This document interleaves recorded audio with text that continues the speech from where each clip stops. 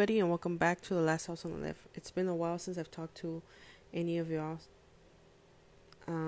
but it's good to be back. Today we will be talking about one of the most haunted objects in the world, which is the dybukk box, and its origin and the theories behind it. So let's get started. So, in order to understand the dybukk box, we need to learn where it came from. So Kevin Manis is an Oregon antiques dealer, and he's a furniture refinisher. He goes to an estate sale where he finds a small wine cabinet, which he thinks will be perfect for his mom. Inside of the cabinet, he finds that there is two U.S. pennies, one from 1925 and one from 1928. There's also two locks of hair, one blonde and one brunette.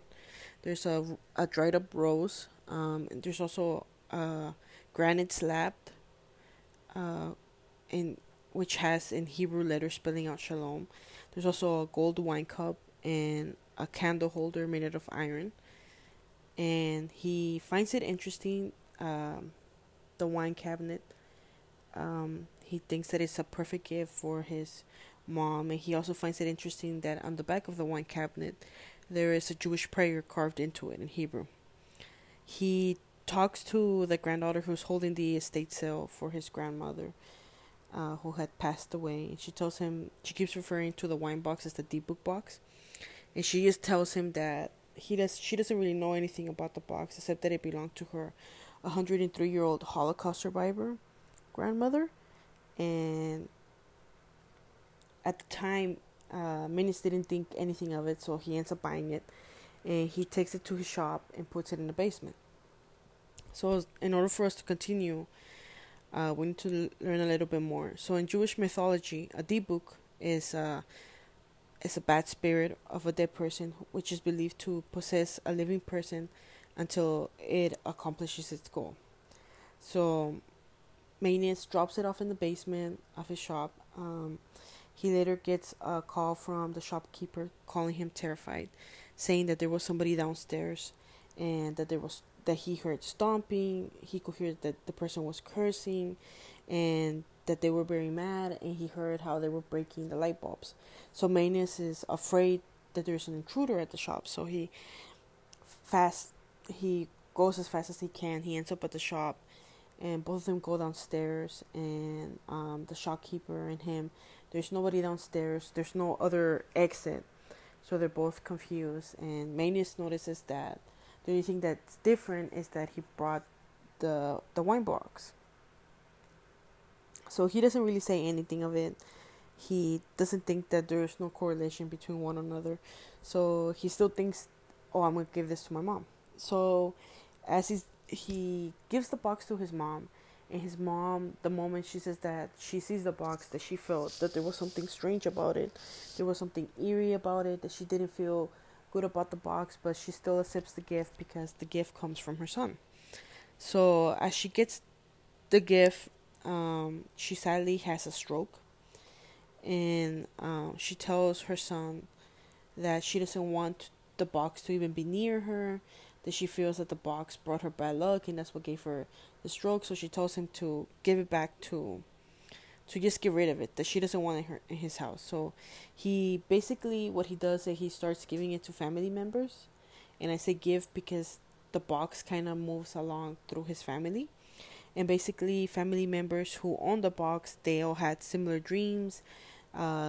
This old lady comes out of the box, and she basically hits them and she beats them up, and whenever they wake up in the morning, their arms and their legs, they're covered in bruises. So another thing that they reported was that the box smelled of cat urine or jasmine flower, depending on who it was. So basically he ends up passing it through his whole family, and his family, it's just like, we just don't want it. So he ends up keeping it back with him. He puts it back on his shop, and all of a sudden he starts having he personally starts having bad luck.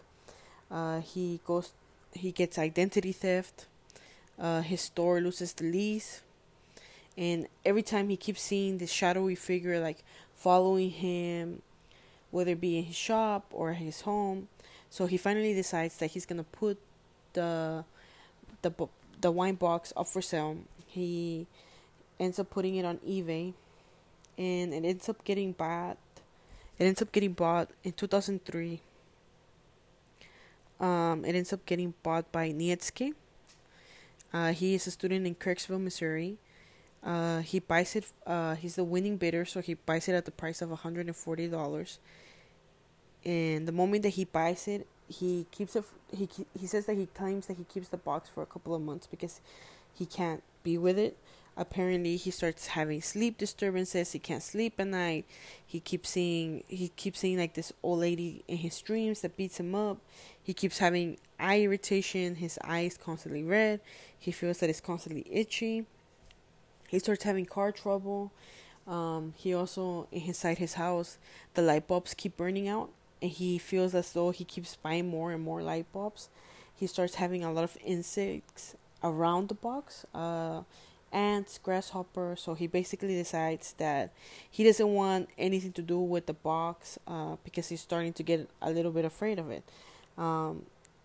What ends up pushing it to him, like away from him, is that he starts seeing the shadowy figure, and he claims that he starts smelling an outdoorsy smell towards the box.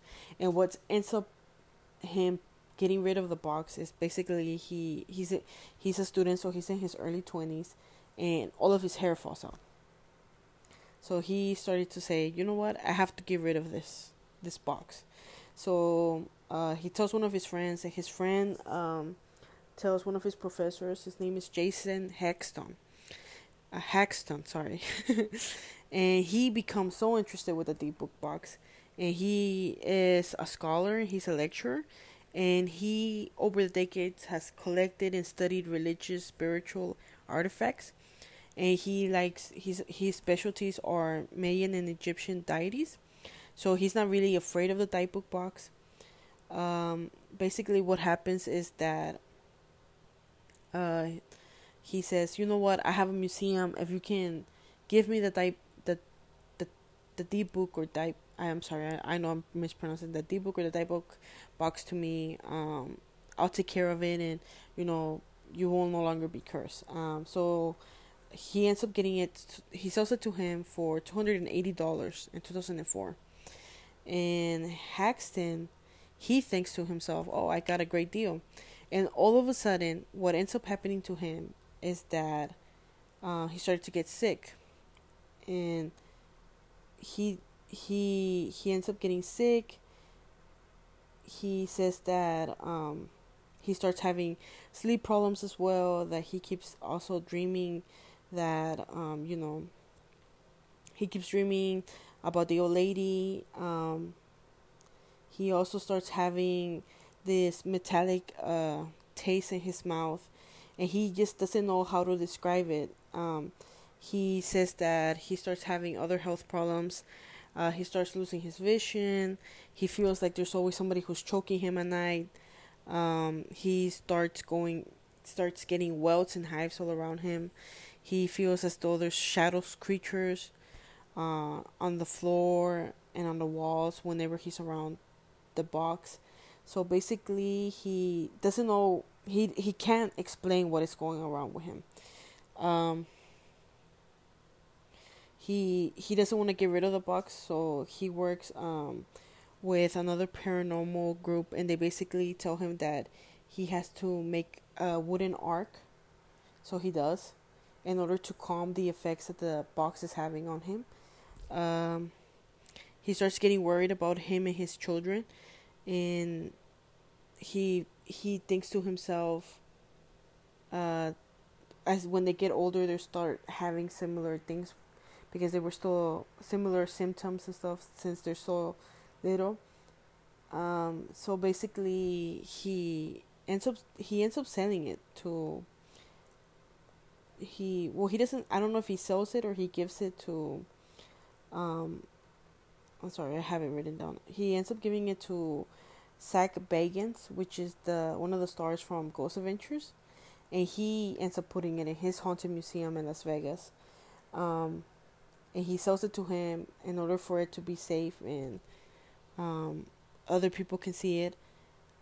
And the movie, there's a movie out there called The Deep Box. It's from November 2011. If you guys wanna check it out, the box, it becomes famous. Other people, it starts inspiring that. It also inspires another movie called The Possession. Um, People who both who when they were making The Possession, right?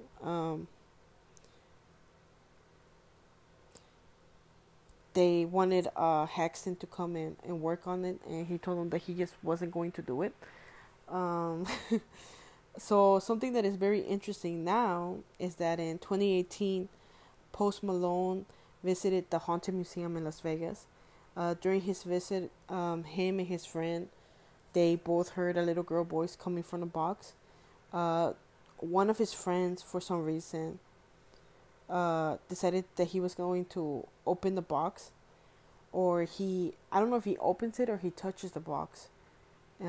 But the moment he does it, Post Malone began to kind of hyperventilate. Um, he saw that his friend was touching it, so he quickly touches him in the shoulder. The moment they do that, they kind of freak out and they both leave the museum. And after that, Post Malone starts getting a series of bad luck. Like, basically, what ends up happening is that his private jet had to do an emergency landing.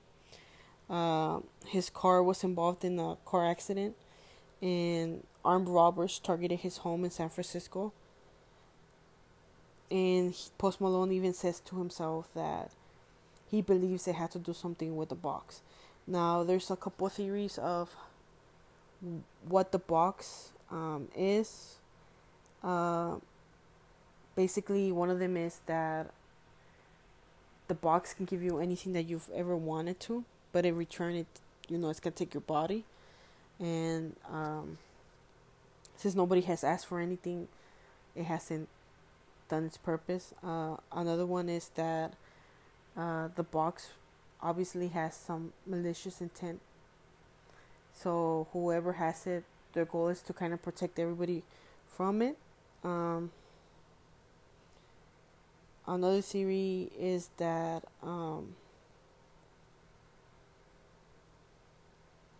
I think that's I'm sorry guys, I'm reading through my notes, but I think that was all the theories.